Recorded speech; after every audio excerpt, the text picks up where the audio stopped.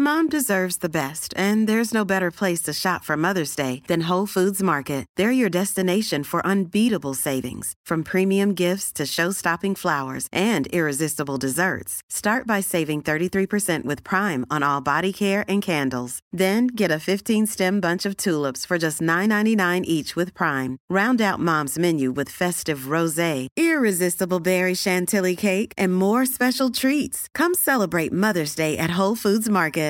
Hey, I'm Ryan Reynolds. At Mint Mobile, we like to do the opposite of what Big Wireless does. They charge you a lot, we charge you a little. So naturally, when they announced they'd be raising their prices due to inflation, we decided to deflate our prices due to not hating you. That's right. We're cutting the price of Mint Unlimited from $30 a month to just $15 a month. Give it a try at mintmobile.com/switch. $45 up front for 3 months plus taxes and fees. Promo rate for new customers for limited time. Unlimited more than 40 gigabytes per month. Slows full terms at mintmobile.com.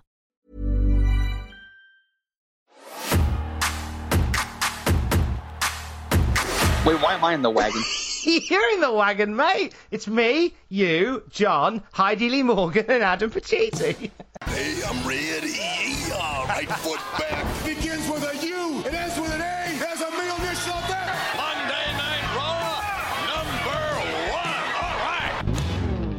Welcome, everyone, to the Cultaholic Classic Raw review. We are here via the Ica Pro powered DeLorean that we've got parked out back, and we are back chronologically critiquing, thank you OSW Review, every single gosh darn episode of Monday Night Raw from the very beginning to its bitter end or mine. And who be we? I be Fake Geordie, radio presenter without portfolio, former two-time Cultaholic heavyweight champion Tom Campbell. I am with the bear in the big blue bar cage, Titan shrugged himself, the head pen of Cultaholic. He doesn't need a pencil, he gets it right every time. He is Dave Meltzer, and he is off of America.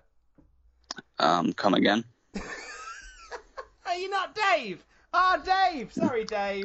I thought you were Dave. I just play him on Discord. Oh, that's you, is it?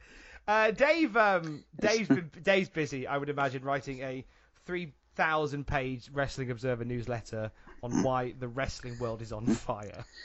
It's more of a manifesto at this point.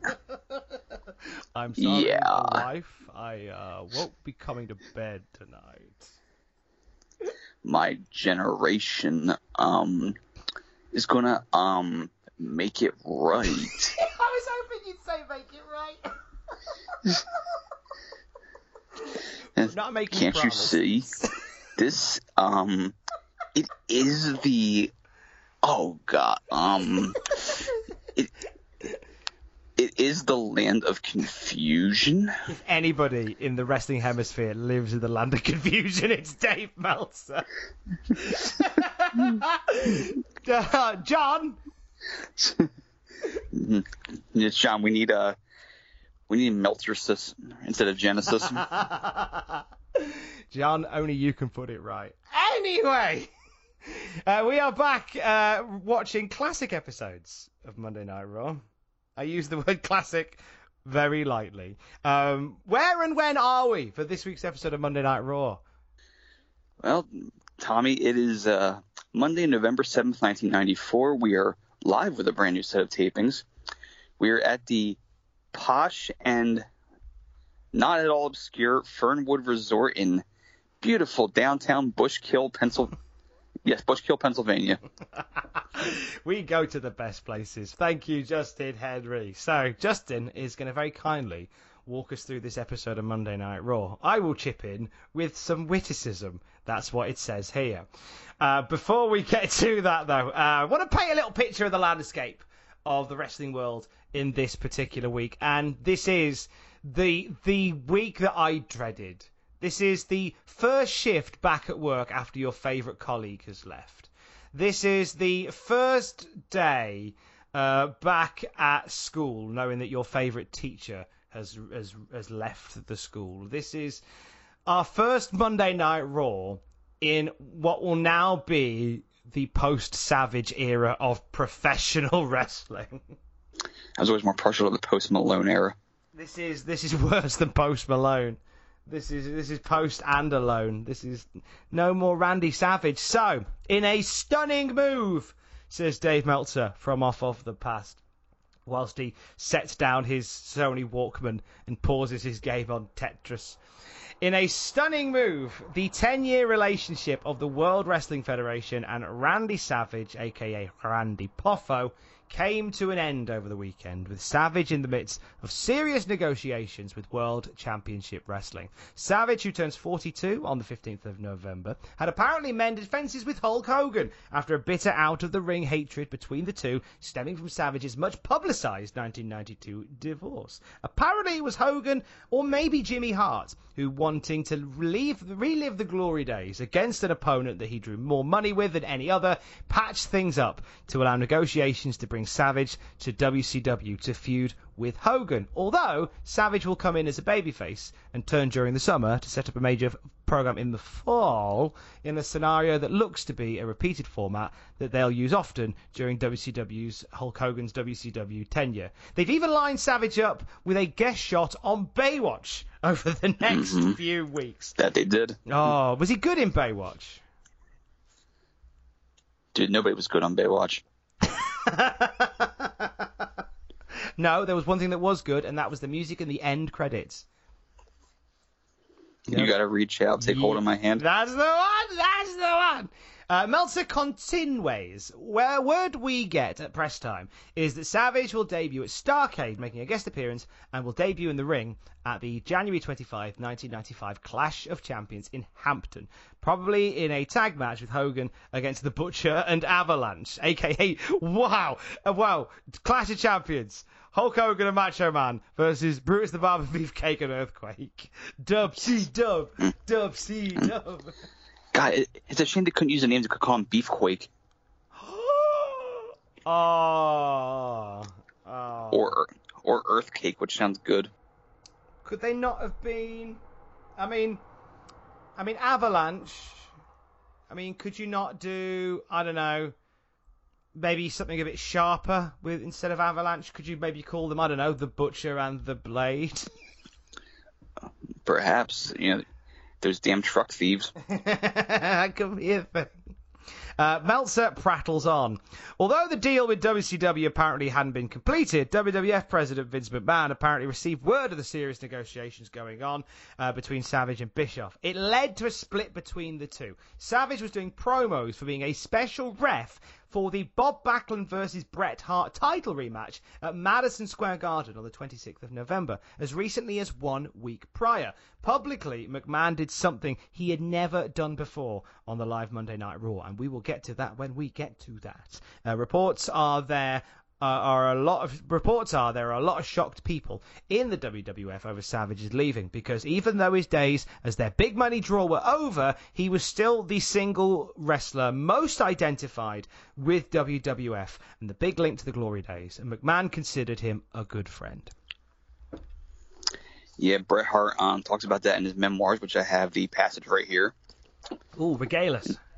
Yes, he says, by the time we got to the TVs in Bushkill, Pennsylvania, the news was only just hitting hard. Randy had jumped at WCW. Jack Lanza told me how Randy called Vince at 4 a.m, drunk, to tell him he'd signed. And he quotes Lanza as saying, Randy never even gave Vince a chance to make a counteroffer. I found Vince in his office, and I could tell he was shaken. I told him, I've only really worked for 2 people in my life, you and my father.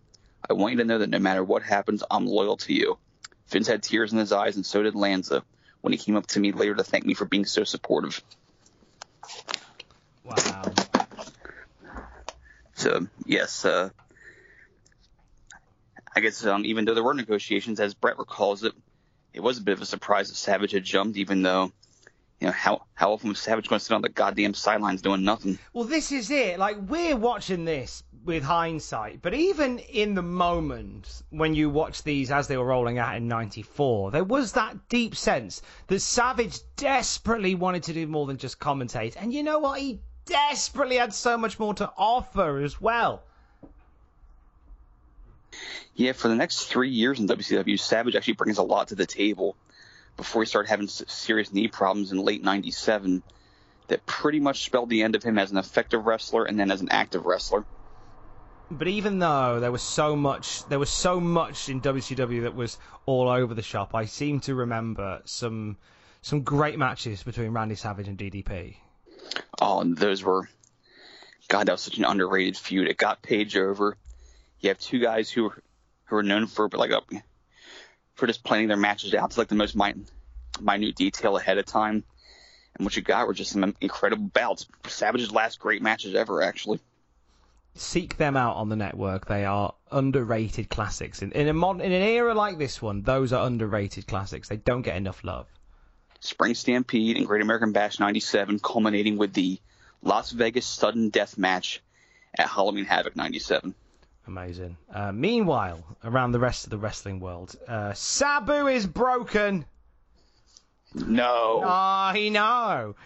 Just a couple of days before this particular episode of Monday Night Raw at the ECW Arena in Philly, 2 minutes into Chris Benoit's match against Sabu, there was a miscommunication regarding a move. Sabu took a backdrop where he attempted to do a full half flip.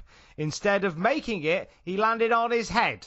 Now, Sabu told Paulie Dangerously to stop the match immediately because he believed he had broken his neck and was taken to the hospital that night. Considering Sabu insisted on going on a few weeks ago in Hamburg, Pennsylvania, after cracking his ribs early in the match with Cactus Jack, then after catching his breath doing several suicidal high spots, the idea that he wanted the match stopped with his mental toughness and borderline insanity tells you just how much pain he must have been in. That's the words of Dave Meltzer, not I.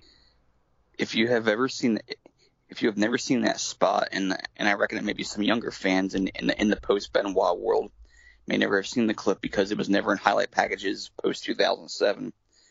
Benoit hooked Sabu like he was going for the old Ric Flair knee breaker where you fold the guy's leg in and then you kind of brace him in for the lift. But instead of doing that, he launched Sabu into the air like he was doing a caber toss. Sabu flipped over upside down and just landed square on his freaking head. It was one of the... I'm picturing it now, and it's still cringeworthy. And the thing is, as it transpired, Sabu didn't break his neck. It was reported as a bruised spine, a cracked vertebrae, and some nerve damage in his shoulder. So that's all right. He's expected out of action. Probably for a little while as he recovers from it all, but it could have been a lot worse. But because, and this is, I remember hearing all about this in the Rise and Fall of ECW documentary, because he hadn't broken his neck, they went to town on using this footage to get Chris Benoit over as, well, this is where the name The Crippler came from this particular movement, and they showed you at great detail. I remember there was an episode of Hardcore TV where they showed the spot where Sabu lands seemingly on his neck, and they've got the little light pen out, and they're showing you like where he lands, how he falls. They go to town on it big style. Yes, it's the old John Madden telestrator where they're like, here you see right here, folks, Sabu's upside down, he lands right on his head, and boom, it blows his vertebrae out. That's exactly what they say. That's why the John Madden games work so well on the Mega Drive, because the sound was so glitchy anyway, nobody realised that it was just John Madden the way he speaks. Well, John Madden, he may not be the most articulate person, but there's a reason why he was successful as a commentator. He could take complex stuff and break it down for the layman to understand. He was the best at it. He's a bit like John Iley. Yeah, because John Iley has his own, a video game franchise centered around sports. I could see that. John? Travels in a giant bus. John, can you put yourself on the cover of Madden, please? Yes, we need Iley 21. Thank you, mate. To hell with Lamar Jackson. Put yourself on there. Pop quiz, Justin Henry. Do you know the major wrestling event that took place the night before this episode of Raw? Well, I think it was actually, it wasn't that before. That would be When Worlds Collide. It was indeed. AAA and World Championship Wrestling coming together for a huge show.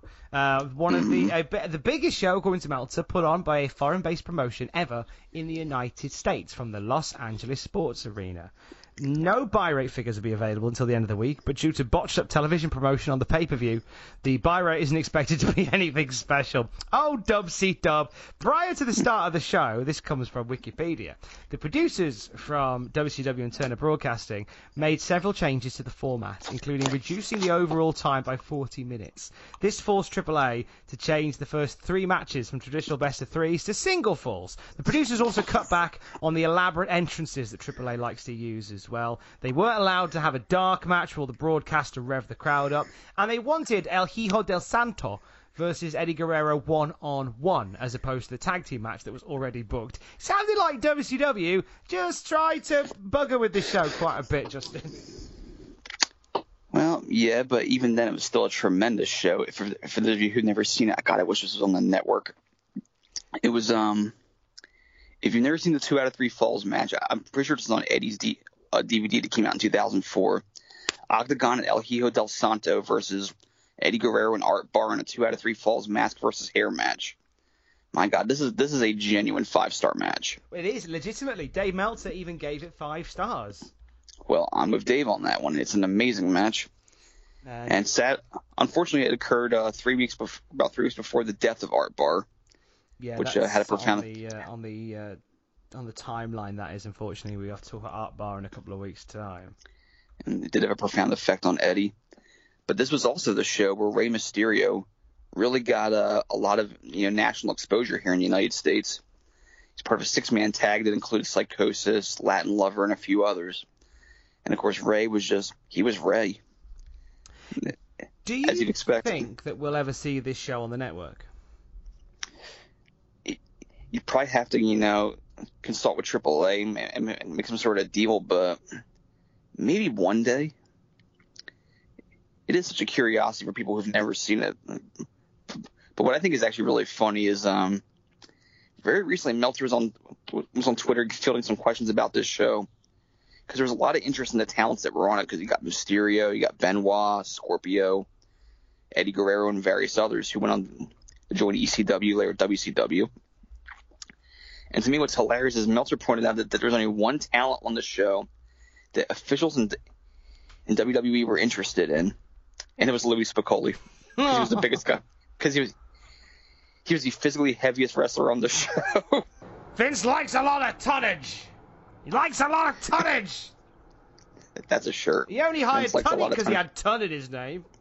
That's right. He was tons of fun. Tons. John?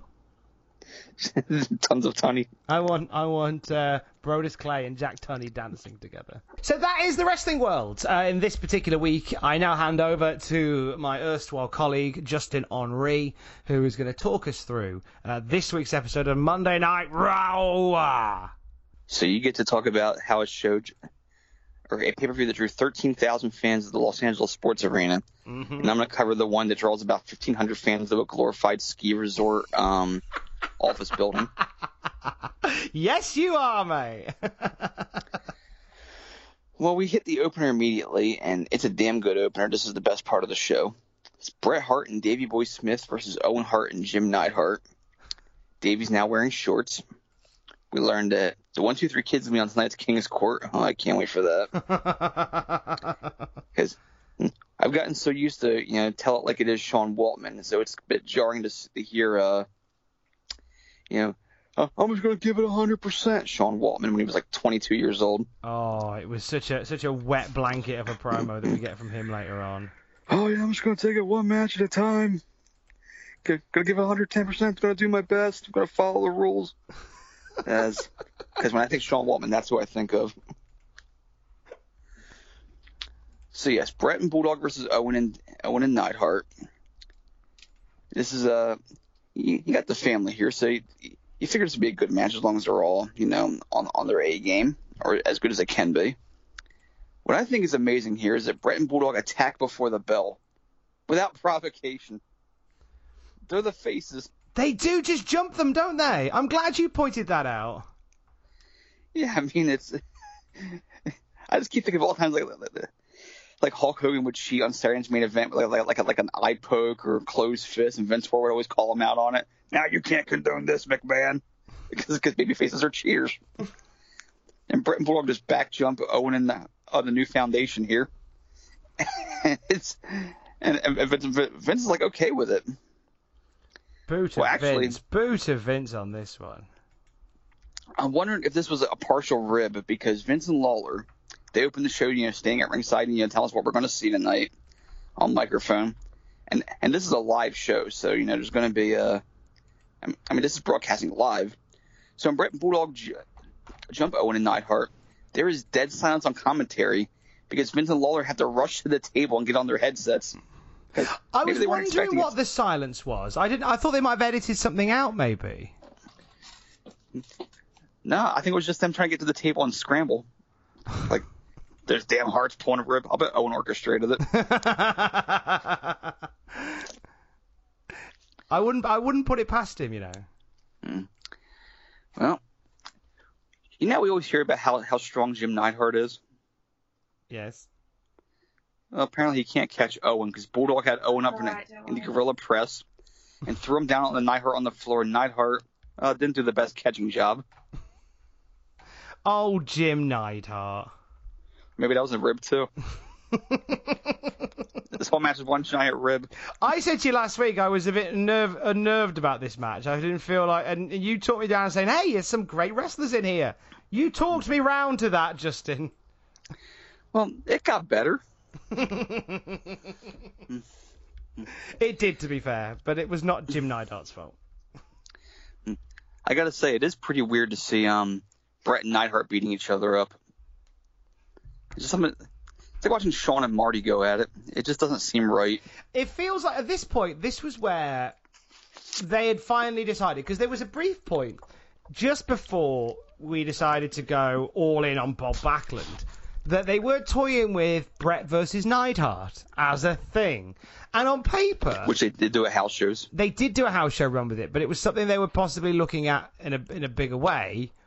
But there's...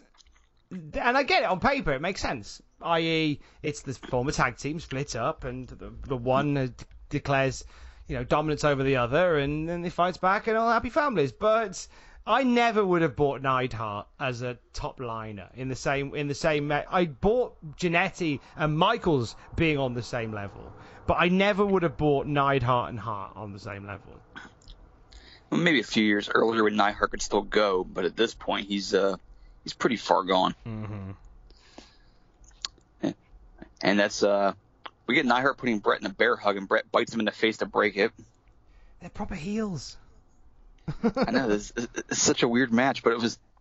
I mean, he's showing that Neidhart's a big, strong boy, and that's the only way he can get out of it. Got a great line from Lawler here where he says, "No one likes their in-laws, McMahon. You know that." Kind of funny given who's running the show today. The in-law. Yes, it seems that way. We learned that Brett has accepted the submission stipulation for Survivor Series for his title match with Bob Backlund. And it will be the towel match, which is actually a great concept that we'll explain a little bit later on in more detail. We get a long period of Bulldog playing face in peril, as Lawler tells Vince, "Don't live in the past, McMahon. Let's think about the future." Of course, you tell Vince that today, you get fired. Oh, God, yeah. It's a very different world now. Lines like that do make me chuckle. But that wouldn't even be the funniest thing tonight. Oh, I can't wait to see what you have for that one. Mm-hmm. There's something very, very bizarre that they come out with a bit later on. We get a great low-key spot here where Owen covers Bulldog. Bulldog kicks out by throwing Owen off him, and Owen does a forward roll off the bump. I was just watching The Simpsons the other day where Homer went to college because he needed his degree in nuclear physics or whatever it was. And the spot where the pig bites Homer, and Homer's trying to fight back at it, and all the nerds and Bart are trying to restrain him, and Bart is clinging to Homer's leg, and Homer kicks and sends Bart flying. That's what that reminded me of. It's just weird.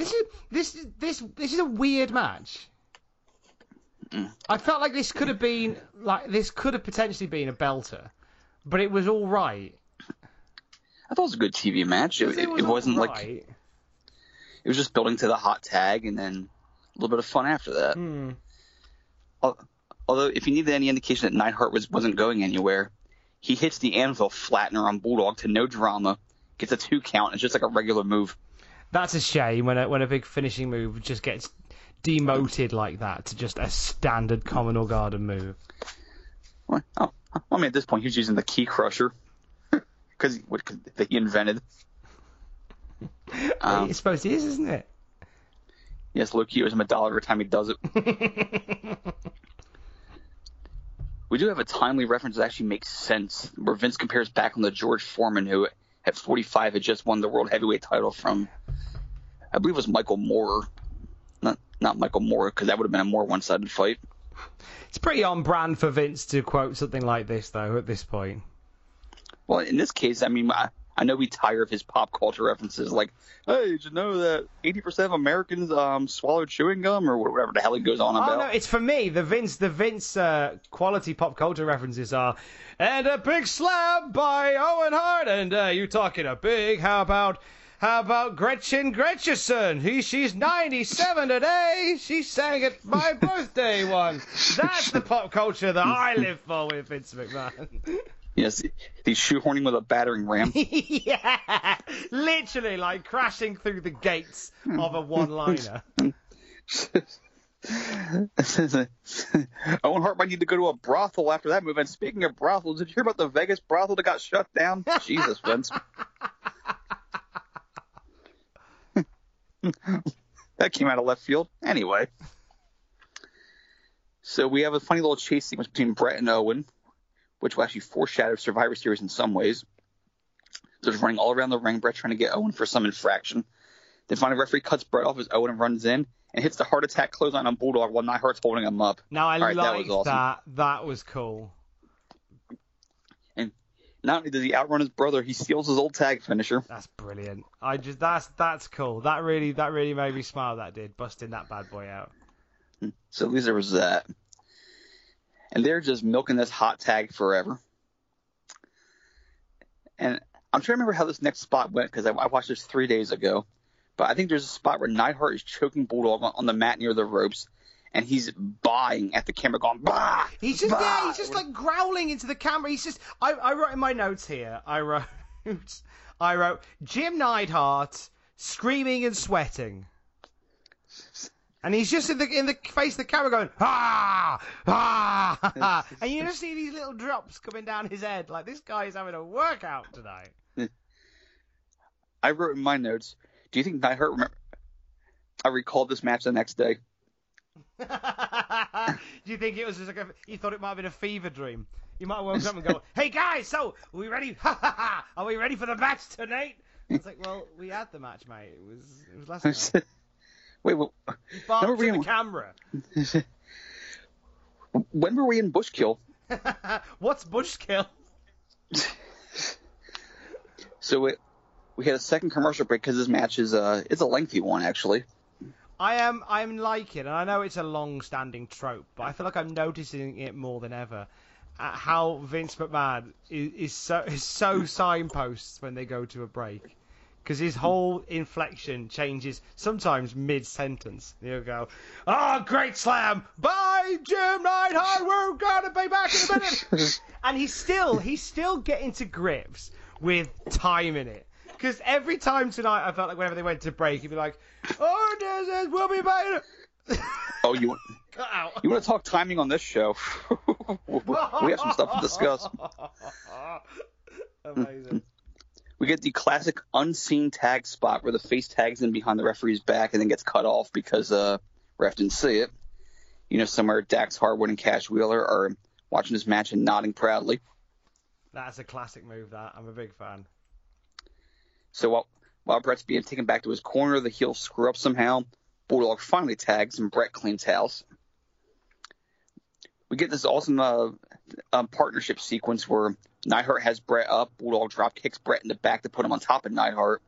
But as referees are moving Davey Boy, Owen comes off with a flying elbow on the Bulldog and puts Neidhart on top. So a little bit of chicanery from both teams here. But then eventually Bulldog pulls Owen to the floor. Bret puts Neidhart in the sharpshooter, and Neidhart gives up, giving us Davey Boy's victory jog around the ring. It was a fun little match. I mean, fun 20-minute match, but classic tag formula stuff. I love that stuff. Yeah, there was some good bits in there. I was pretty unnecessarily harsh, but there were some good moments in there, and a lot of it guided by Bret, I do believe, and maybe Owen. Well, yeah, it was just basic stuff. I mean, they've all been tag wrestlers earlier in their careers. 3 out of the 4 have been tag team champions at this point. It's just part of successful teams, like great teams, the Hart Foundation and the British Bulldogs. It's just funny because I see so many matches they put on like this, and I just feel like you could make such a bigger deal out of this, and you could make this such a more focal point. They're still in this weird mindset where the main event goes on first, and I don't know how I always feel about that. Well, see, the thing about it is, especially at this point in the calendar, when you're opposite Monday Night Football, you want to try to hook somebody immediately with something, because if someone gets invested in the football game, if it's competitive, they're not flying back to USA Network at 9:45 to see, your wrestling main event. Yeah, I guess. I guess it makes sense. Still annoying, though. And it is kind of the old Saturday's main event formula where all the heavy stuff would go on early on. And actually, I did like that about when they brought back Saturday Night's main event before WrestleMania in 2006. And the opening match was Triple H and John Cena versus Kurt Angle, Randy Orton, and Rey Mysterio. Like, straight out of the bat. I think because we were so accustomed by that point to shows that built to a main event, to have the main event on first when I watched it then felt quite fresh. But, I think every week now, I feel like every time, it's the opening match. There's no... And then what you... And I wouldn't mind if what they had at the other side was equal or close to. Yeah, but even his more modern ones still end up with something big, like Shawn versus Shane in a street fight. Exactly. Back in the 80s, it was like Coco Beware versus Akeem. Going on at 12:50 at night or in the morning. And it's like before the match, stay tuned after this match for comments from the world champion Hulk Hogan, or just make sure that you didn't just conk out and go to sleep at okay, I'm not watching this 2-minute squash. That's what the champ says. Mm-hmm.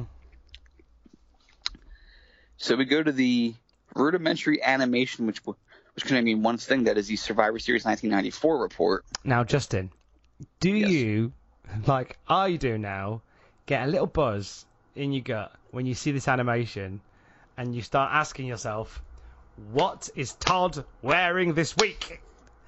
And I did this week for the first time, where I was like, he has had some killer outfits over the last couple of weeks. I'm ready to see what he's wearing this week, and I was not disappointed. Okay, truth be told, every week I tend to crap all over what Todd's wearing because he dresses like some open biker from 1988. But this shirt right here, I would wear this around the house. Now, are we sure that this was a T-shirt and he wasn't just green screened with the background? Well, we have to describe what he's wearing. Yes, he's wearing the official event shirt for Survivor Series 94. It has the purplish, orangish Texas evening skyline, basically emblazoned all over the shirt. It is an all-over print shirt with the logo, and I can't remember much else about it, but basically this was very stylish at the time, the all-over shirts. You may have seen the Razor Ramon design with the yellows and the whites. That's the all-over print. It isn't just like a front design. It encompasses the entire fabric of the shirt. And it's you need to make a comeback, this design, I think. I think for some people it hasn't gone away. Those being? People that live near me. There's guys outside his house most weeks, just kicking back in old tie-dye shirts. It might or might not be Todd Pettengill. There is a guy that wears them near me, though, and he's a bit of a hero. Does said tie-dye shirt guy smell like feet? I haven't got that close to smell him, but okay. I would assume so. Well, anyway, Todd has some goodwill here just for wearing that shirt. I'm like, all right, I'm going to give you a chance this week, Todd. I'm not going to bury you. And it is a shirt from Goodwill, funnily enough. Hey, if that wasn't my Goodwill, I'd be there in 2 seconds. $4? Hell yeah. So what do we think, though, of what he said, the mouth words? Well, the mouth words, as opposed to, well, I guess, a written word. Well, there's some arse words that he's come out with quite a bit. So at least he's coming out of the right end. Well, you say that, but he goes into this. I don't even know how you describe this. He talks about some guy named Billy Jasper. Now, Billy Jasper was a criminal. I understand he was a proper baddie. Like, used to do money laundering and stuff. Well, apparently Billy Jasper, according to Toad Petting Zoo here, he waited too long to order the show a year ago, and because he waited too long, he was unable to procure it for himself, so he went mad and is now a criminal, and basically don't end up like Billy Jasper. The face I made was the Krusty the Clown. What the hell was that face? Except I didn't have a cigarette in my mouth. I had a Slim Jim in honor of the departed Randy Savage, and I was baffled. What the hell was that? I think it was one of those things where he had one take, and he's just like, look, I've got to get out of here by past because I've got dinner reservations. So whatever comes out, we're just going to go with. Does that mean Todd's wearing that shirt when he goes out to dinner? Yes. Okay, that makes it somewhat better. He might put his off-purple suit jacket on from last week just to complete the look. He's going as 1994 for Halloween. I'd have thought, right, on the subject of Toad Petting Zoo, as we had in your house just last week featuring a return from Todd Pettingill, since we are getting the Great American Bash next week, which legendary announcer should come back with it? Which legendary announcer? Well, somebody from WCW that was famous for doing pieces to camera during the height of the Great American Bash. Mark Madden? Madden? Possibly. I wonder whether they might just dress up Bischoff for a laugh. I suppose you could. And if he wasn't with AEW, you know they'd have put the call into Tony Schiavone. Yes, they tried to get him back in 2019. They did. They did indeed. But then Cody called and says, don't sign anything yet. Stay with us. Come to us and talk about stuff with Jim Ross. Keep Jim Ross on the straight and narrow. Well, here's the card for Survivor Series. It isn't as complete form, which is sad to say. Tigger versus Yoko in the casket match, which will have Chuck Norris. I thought then you said Tigger versus Yoko. John! I'm gonna face Yokozuna! I'm gonna bounce him into the casket!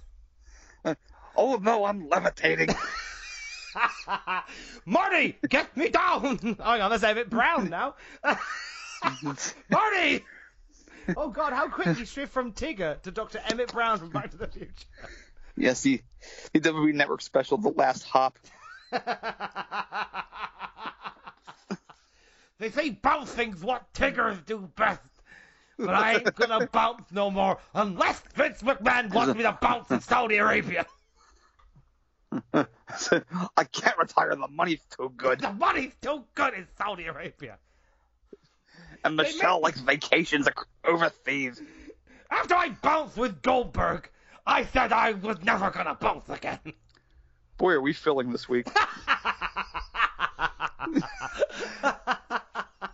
So we get a promo video for the guest enforcer, Chuck Norris. Yes! Chuck Norris! This is ace. This is one hell of a get for the WWF. But the thing is, you have no idea. In hindsight, it is bigger than it is in current sight.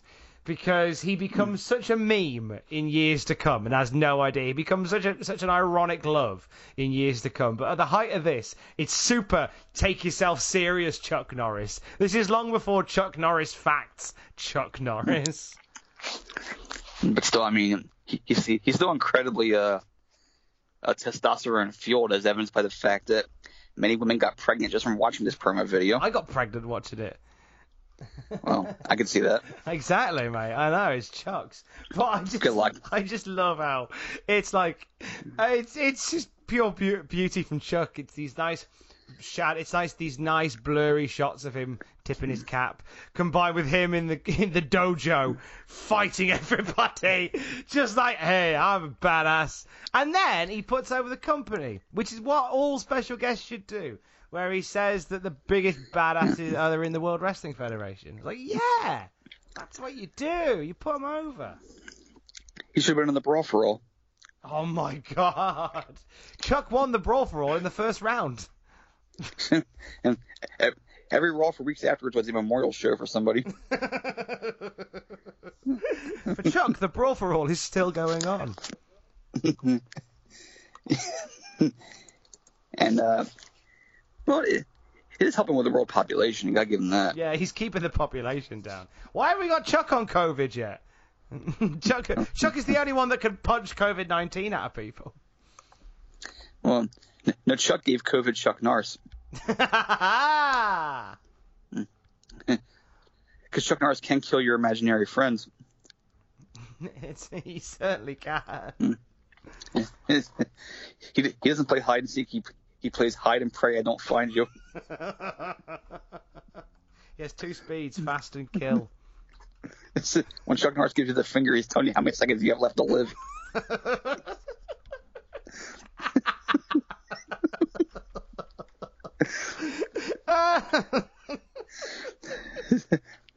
Giraffes were created with Chuck Norris' uppercut of the horse.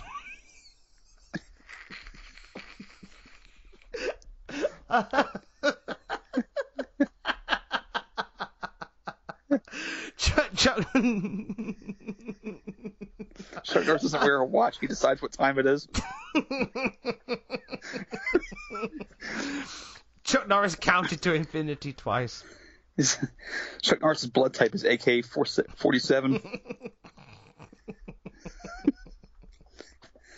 There is no theory of evolution, just a list of creatures that Chuck Norris allows to live. Chuck Norris can cut a knife with butter. Chuck Norris once strangled someone with a cordless phone. Chuck Norris plays Russian roulette with a fully loaded revolver and wins. Chuck Norris' grenade has a silencer.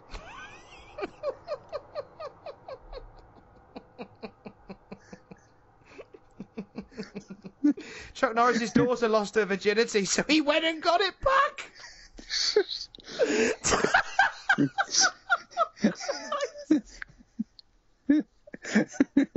If Chuck Norris wanted to, he could rob a bank by phone.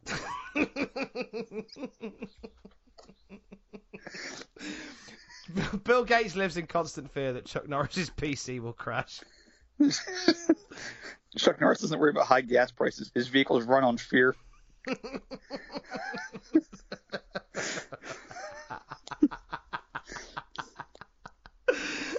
The reason newborn babies cry is because they know they've entered a world with Chuck Norris. Chuck Norris does not hunt because the word hunting implies the possibility of failure. Chuck Norris goes killing. I believe it. Chuck Norris can squeeze orange juice out of a lemon. And my all-time favorite, Chuck Norris lost his virginity before his dad did. Oh, Chuck Norris facts. It's the 90s all over again. All right, look, enough fun. Let's get back to Survivor Series 94. I forgot. This isn't about fun this week. No, it's got the bad guys versus the Teamsters. It's Razor. Todd rolls his R's. Don't ever do that again, Todd. Razor, Kid, Bulldog, and the new Head Drinkers versus Shawn Diesel, Jarrett Owen, and Neidhart. Guts and Glory. Luger and the Job Squad of Mabel, Adam Bomb, and the Smoking Guns versus the $1 Million Team of Tatanka, Bigelow, the Heavenly Bodies, and 12-foot-tall King Kong Bundy. He's so tall. And Clowns are Rush versus the Royal Family. Let's move on. And Brett versus Backlund in the World Title Submission Towel match, which is actually a hell of a concept. I like it. I like the idea that you've got people in the court and the sides with towels that they got to throw. And if you've had enough, they throw the towel in. Yes, Bulldog is in Brett's corner. He welds a pink and black towel. Owen is in Backlund's corner, welding purportedly the same towel, hopefully washed, that Arnold Scullin threw in 11 years ago on Backlund's behalf to save him from the camel clutch. And basically, it is your garden variety submission match, but you can't really give up. Your cornerman has to give up for you. So it's almost like a pride thing where it's like, you could submit, but you're going to grandstand hoping that your cornerman saves you so that you don't have this, in order for you to save face, kind of. It's actually kind of a smart psychological concept there. I really like it as the concept. One of the more clever things they did in '94. And the match, as we'll see, lives up to that sort of cleverness. Mm-hmm. We'll see in a couple of weeks' time. Mm-hmm. So we get a really weird moment here coming out of the Survivor Series report, where Vince mentions 2 production workers by name who were injured earlier in some kind of accident and wishes them well. Yeah, I'm confused by this. So this is the bit I mentioned earlier about weird things that Vince says. He gives his respects to, according to the subtitles on the WWE Network, Mark Ronaldo and Paul Rambo. Paul Rambo? From Unitel Video Productions. Yeah, wait. His name was Rambo? Apparently it was Mark Ronaldo and Paul Rambo. Well, he didn't draw first blood then. Hey! What happened here? He was talking about they were out taking videos of beauty and filming beautiful shots for this here show, and they got hurt. Like, all I can think of is they went into a field to take a picture of a bull and got gored or something. Well, I don't know. Tom? Yes. I know you're from the UK, so you wouldn't know. But why in the helliest of hells would there be bulls in eastern Pennsylvania? For fun. Fair enough. Anyway. Chuck Norris punched a bull so hard that it landed in eastern Pennsylvania. It could happen. Here's a cool fact. A crocodile can't stick out its tongue. Another cool fact, you can get short-term health insurance for a month or just under a year in some states. United Healthcare short-term insurance plans are designed for people who are between jobs, coming off their parents' plan, or turning a side hustle into a full-time gig. Underwritten by Golden Rule Insurance Company, they offer flexible, budget-friendly coverage with access to a nationwide network of doctors and hospitals. Get more cool facts about United Healthcare short-term plans at uh1.com. Hiring for your small business? If you're not looking for professionals on LinkedIn, you're looking in the wrong place. That's like looking for your car keys in a fish tank. LinkedIn helps you hire professionals you can't find anywhere else, even those who aren't actively searching for a new job but might be open to the perfect role. In a given month, over 70% of LinkedIn users don't even visit other leading job sites. So start looking in the right place. With LinkedIn, you can hire professionals like a professional. Post your free job on linkedin.com/people today. Quality sleep is essential. That's why the Sleep Number Smart Bed is designed for your ever-evolving sleep needs. Need a bed that's firmer or softer on either side? Helps you sleep at a comfortable temperature? Sleep Number Smart Beds let you individualize your comfort so you sleep better together. J.D. Power ranks Sleep Number #1 in customer satisfaction with mattresses purchased in-store. And now, save 50% on the Sleep Number Limited Edition Smart Bed for a limited time. For J.D. Power 2023 award information, visit jdpower.com/awards. Only at a Sleep Number store or sleepnumber.com. Raw's brought to you by Sega, Tom. Yeah. As if it knows what the hell a Sega is. I loved hearing Vince talk about the Sega Game Gear. and the Sega CD. This is a really cool week for video games. Just a little dance around this. It's Raw is sponsored by Sega. We're 2 weeks away from the Sega 32X, which gets a US release on the 21st. Do you remember the 32X? I remember, but I never had it. I just had the Garden Variety Genesis. It was basically a hip replacement for the Sega Genesis, which kind of kept it ticking along for a little bit longer. There was an ill-fated Knuckles solo game that came out for it called Knuckles Chaotix that was very fun. Played it on an emulator many years later. Meanwhile, in the same month, we got Donkey Kong Country for the Super Nintendo. We got our first taste of Warcraft. And we got King's Quest VII, The Princeless Bride. The Princeless Bride? The Princeless Bride on MS-DOS. Was Fezzik in that? Sadly, not. But but the King's Quest games were always very much tongue inserted in cheek based on that sort of fantasy genre. And they were always good fun. I encourage you to go and watch any episode of Game Grumps where they play King's Quest games. They're always fun episodes. Or Space Quest games. I recall this was the point in my life when we started playing Oregon Trail in school in the computer lab. Oh, wow. So this was this is always a part where you would take the 5 names and name them for all the classmates you hated and then kill them. Because I was a sociopathic 5th grader. Hey, Greg, you got dysentery.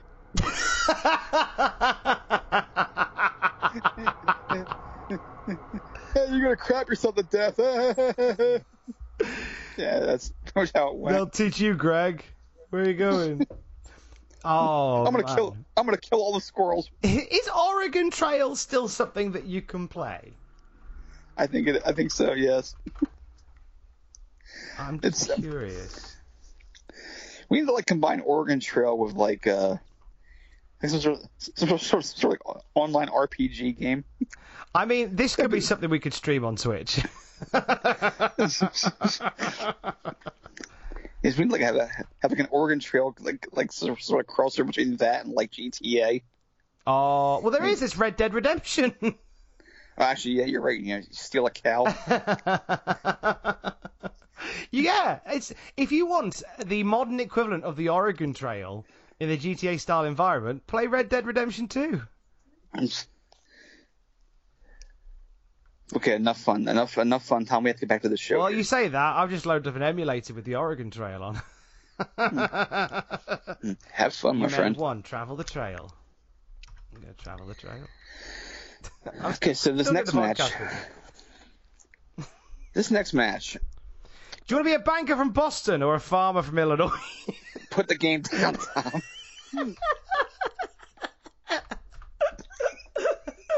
What's the name of our wagon leader? It's Justin. John Eiley. First names of the other 4 are John. No, Johnny. No.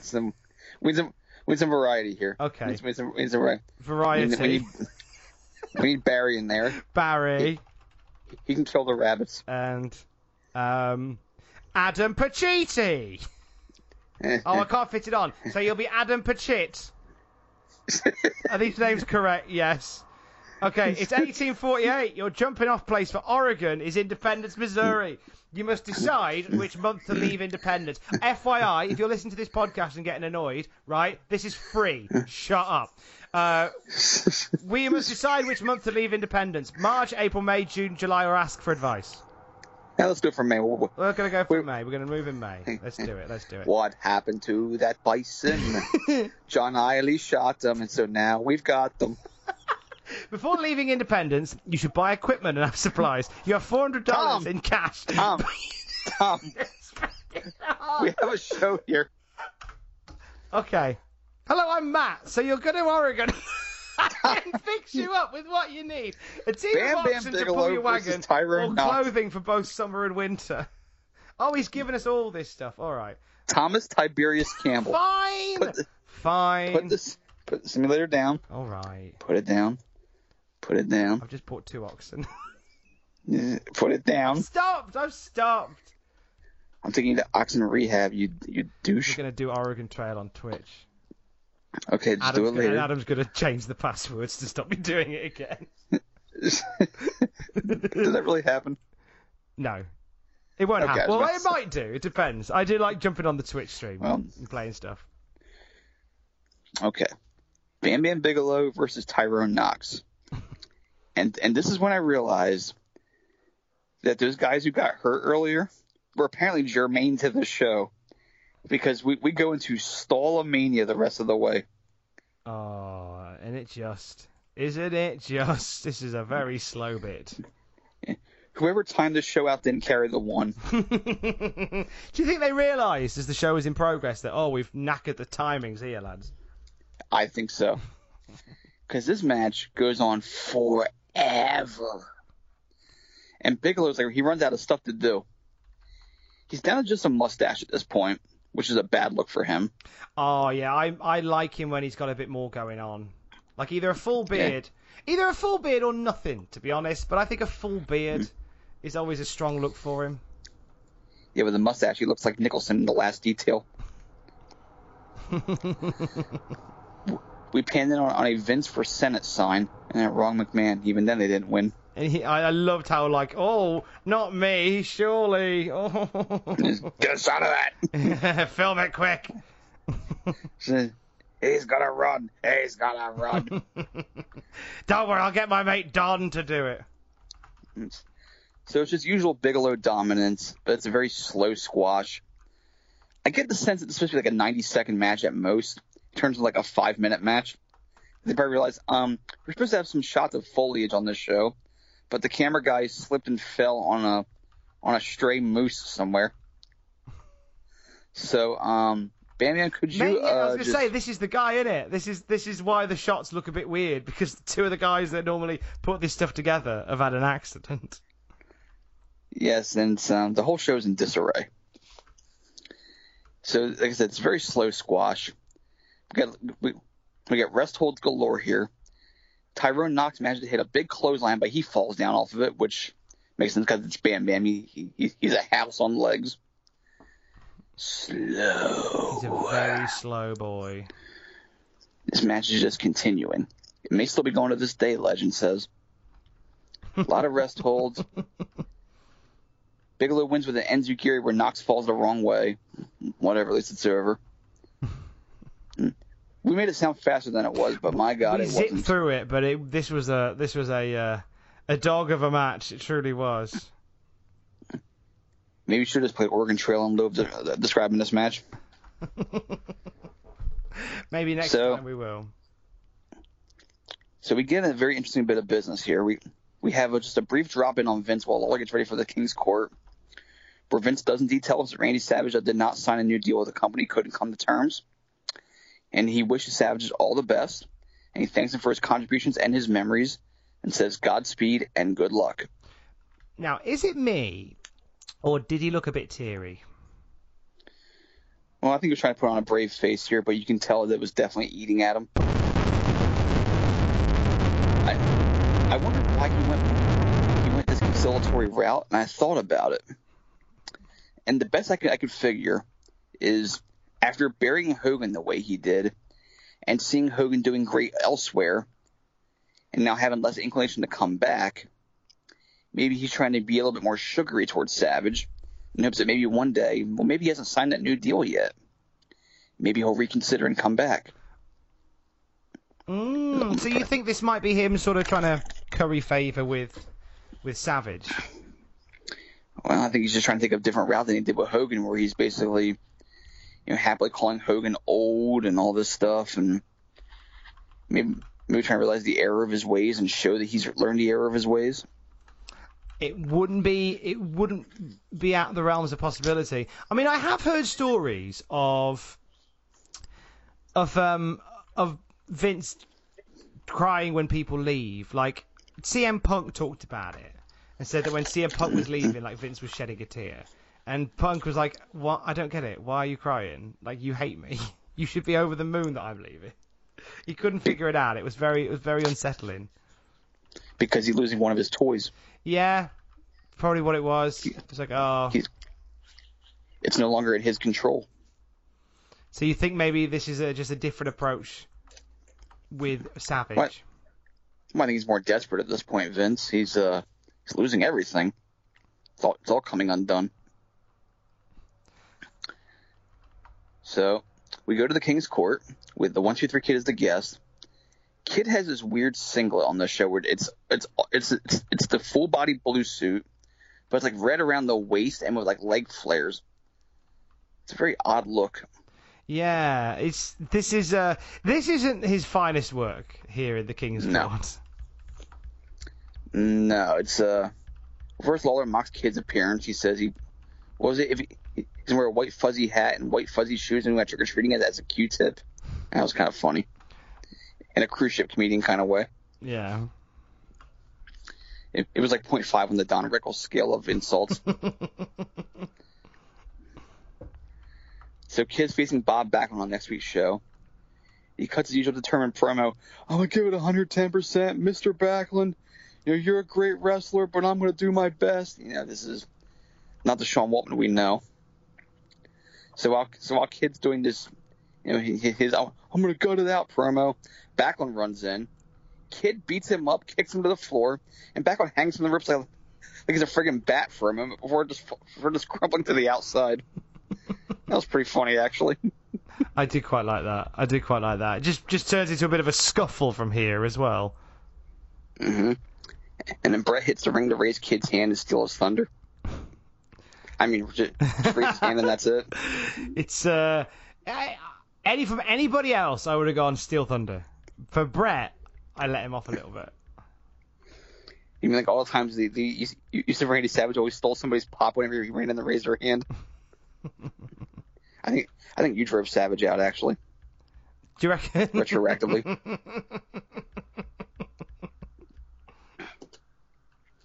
Owen and Neidhart hit the ring to guide back on the way. Bulldog's kind of late. He was taking a piss. Who knows? Could be the case. Yeah, it was like he was late, and they kind of referenced the fact that the Bulldog, here comes Bulldog as well, and then they have this long shot where you see him right at the top of the ramp, where there's people already stopping him from entering. Yes, he's holding a crumpled newspaper in his hands. What happened? Pulling his trousers up. What did I miss? You all right? All right. You just leave Do you need us for anything? Oh, Reed. I don't care. Well, Vince accuses Lawler of conspiring with Backlund to hurt the Kid, which segues deftly into an Action Zone plug. Next week, it's Bob Holly versus Jerry Lawler. Motorsport versus Motor Mouth. Flying High versus Royal Highness. In the most 90s music and graphics you can imagine. And weirdly, the use of the British flag when talking about Jerry Lawler. Obviously, the loose connection is royalty. Yes, because only England has ever had royal figures. Exactly. Can't make the Prince of Poland or the Emir of some country. No, it's got to be the UK because that's how we understand royalty. And then we come to a match that made me very, very happy. You right there? I am indeed, mate. I know the one that you're talking about. And this made me smile as well because I wasn't so bothered about the main focus. I was focused on the enhancement talent in question, for lack of a better term. Yes, it is Doink the Clown versus the one and the only Pat Tanaka. Pat Tanaka without a mask is currently in action here. This is excellent news.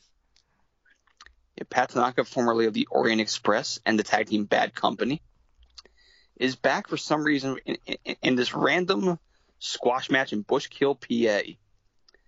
Doink has his brigade of minis with him. They're handing out balloons. Apparently, Dink had silly stringed Lawler over the weekend. Silly Strang, is that how it goes? I don't know what the past tense of that would be. Doink has a Jules Winfield Jerry curl going with his hair. I liked it. It's a good look. Mm-hmm. It's a strong... English, mother effer, do you speak it?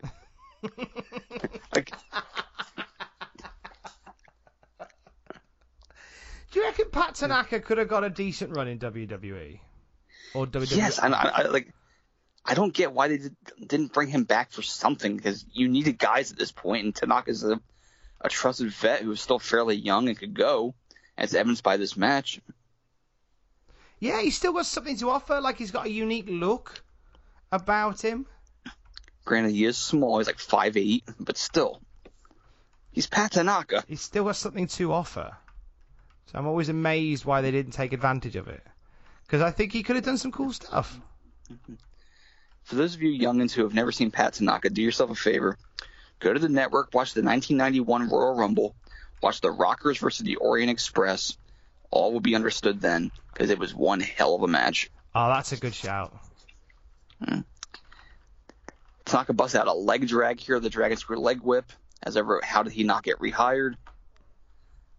Dink tells us Doink is number one, baby. Yes, with a clear French accent.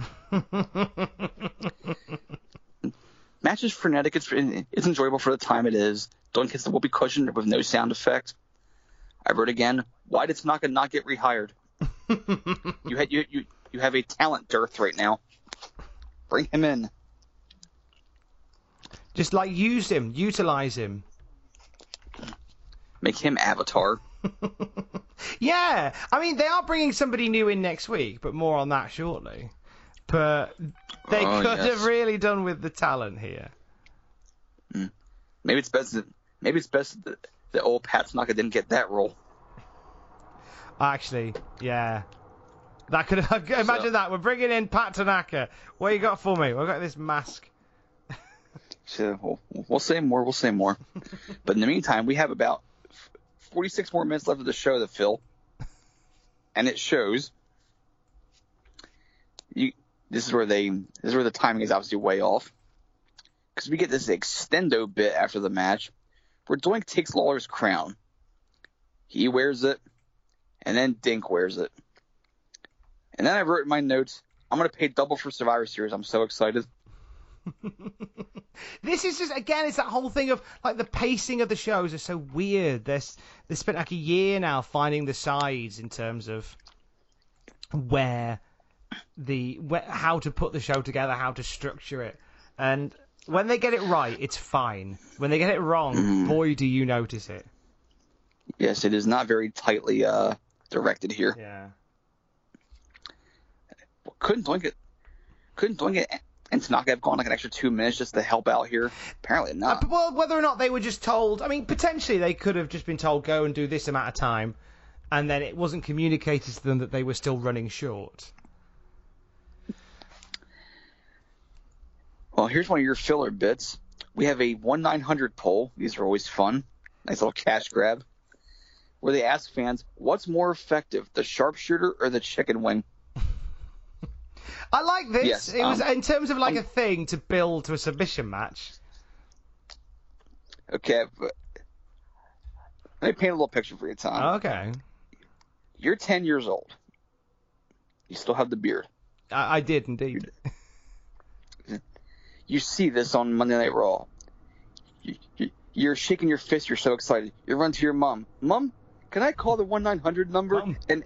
Mommy. I need to advocate for the sharpshooter in this poll that costs $1.49 a minute. Also, I want to hear controversial interviews that they've advertised. I can imagine what those would be. What would they have been in this era? They can't have been anything. They'd be like, oh, here's a controversial interview. Shawn Michaels going, hey, Diesel, you smell. Ah! Meltzer's on the other line going, wow, this is either crap or it's not. Meltzer's like, I can't believe I call this 12 times a day. Bob Holly, pineapple on pizza is a good thing. Well, he said it was a good thing, but wrestling gossip was crap in the 90s. I mean the Hawaiians eat it. And who were we to judge culinary preferences? Pizza with a nice tall glass of Hawaiian punch to go with it. So we come back and Lawler's still mad about his crown because apparently there's green hairs in it now. I can't wait for Survivor Series. It's the whole idea that this is the last match that they're for the night that they are pushing. It's this match that's gonna set wrestling back about 30 years. Well, keep in mind, everyone's probably watching Monday Night Football at this point. Oh no! Wait, what? Sorry, I got distracted. Very little water. John has typhoid. Carry on. What were you saying? Wait, what?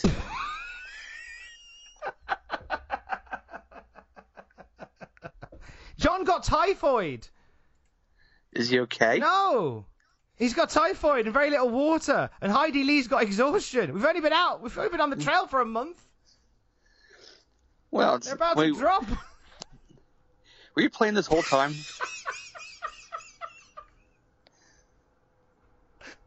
I ain't got the heart to tell you, but I think you've got cholera.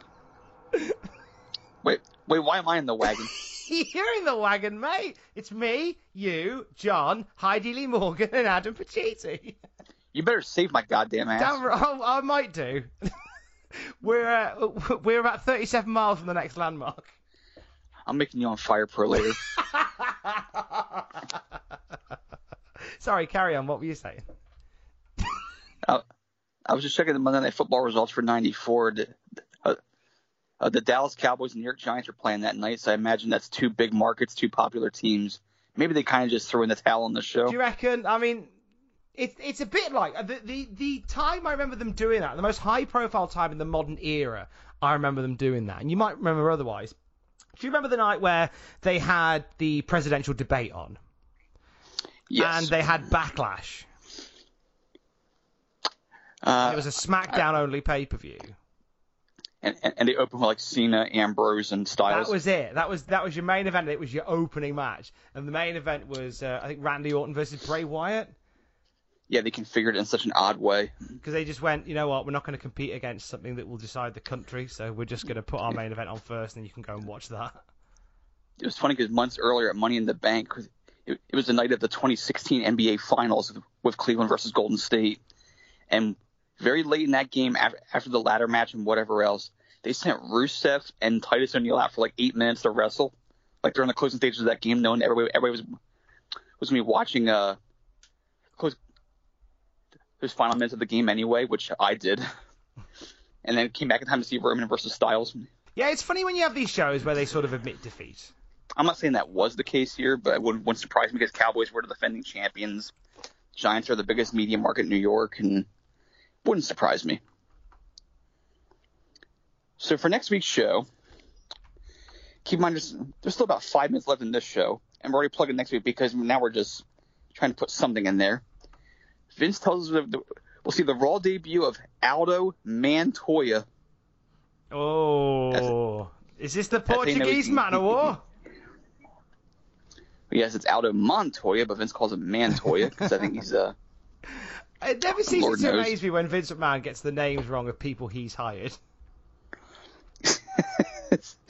Yes, especially one who's the Portuguese Man of War, a.k.a. a guy from Connecticut.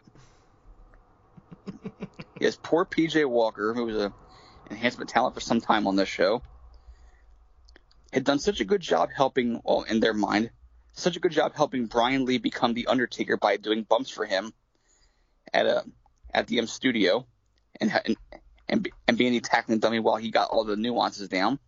They decided to give him a push as the Portuguese Man of War Aldo Montoya, which involves wearing green and red tights, yellow boots, and a yellow jockstrap over his face. It's a hell of a look. That is some reward. It's like, have you seen our dog? If found, please return him. Reward is herpes.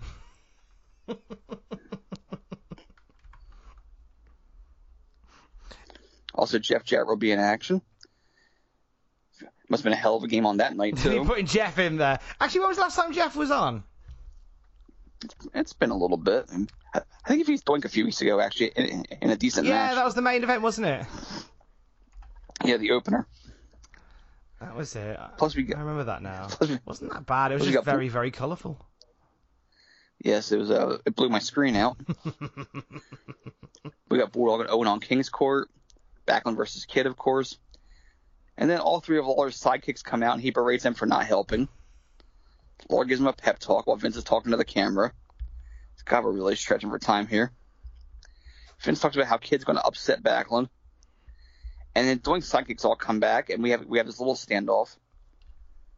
And, well, yeah.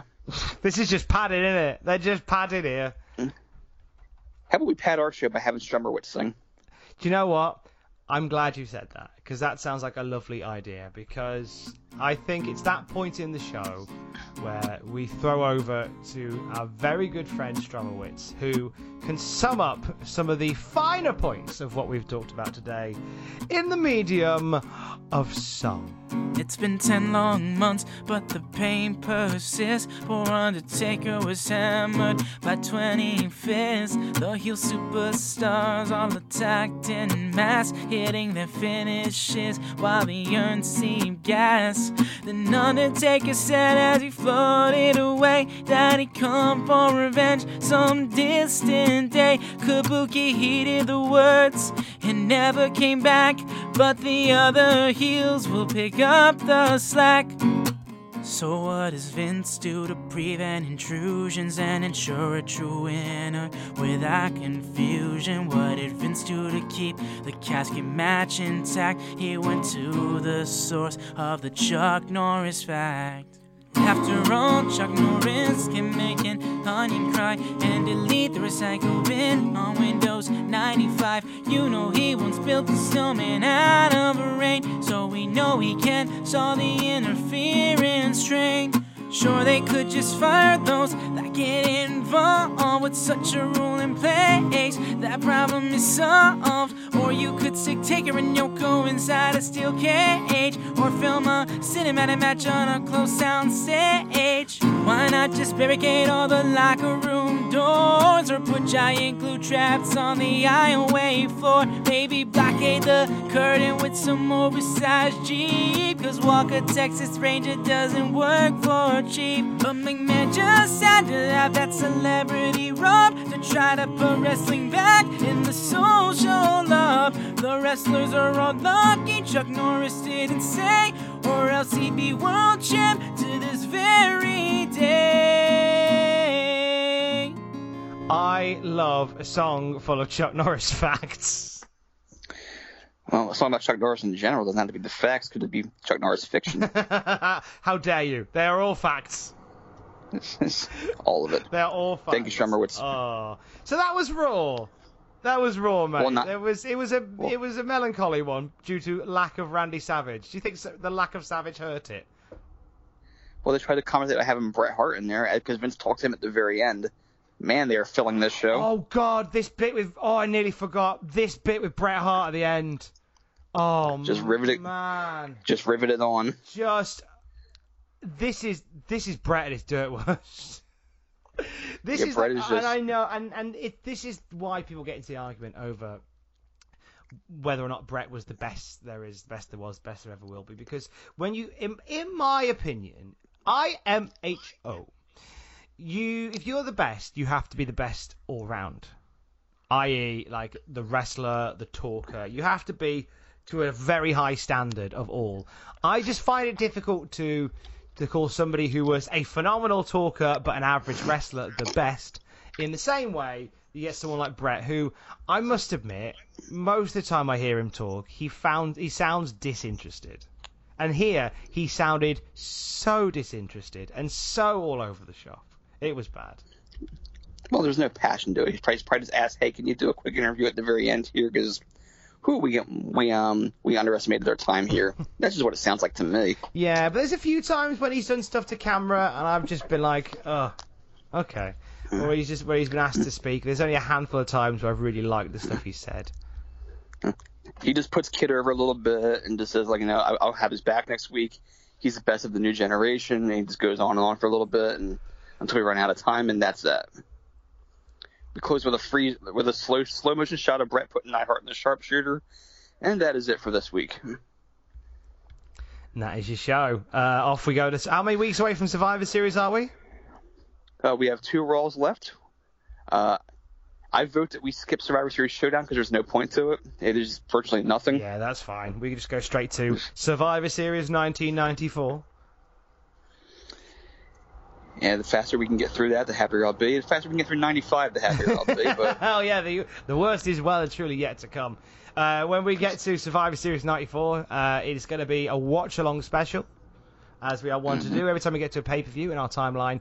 We like to sit and watch the pay-per-view in its entirety, and we will be accompanied by our brother from another mother, the sister podcast to the Cultaholic Classic Raw review. From the Cultaholic Classic SmackDown review, Matthew Gregg will be jumping back in time with us to watch this with us.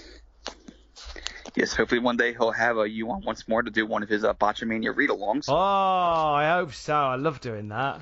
I like doing a read-along. I was happy to see you that day. Like, hey, it's my boy. He's on the TV. I'm on the telly. I made it. That TV show that me and my brother used to watch when we were on holiday. I'm on that now. What a time to be alive. What a time to be alive indeed. What a time. And until the next time, we are blessed with your liveliness. He is at JRH Writing. I am at Tom Campbell on Twitter. Together, we are at Cultaholic on Twitter. We will see you next time. Adam Pacitti has measles, and we're 58 miles from the next landmark. Love you, bye.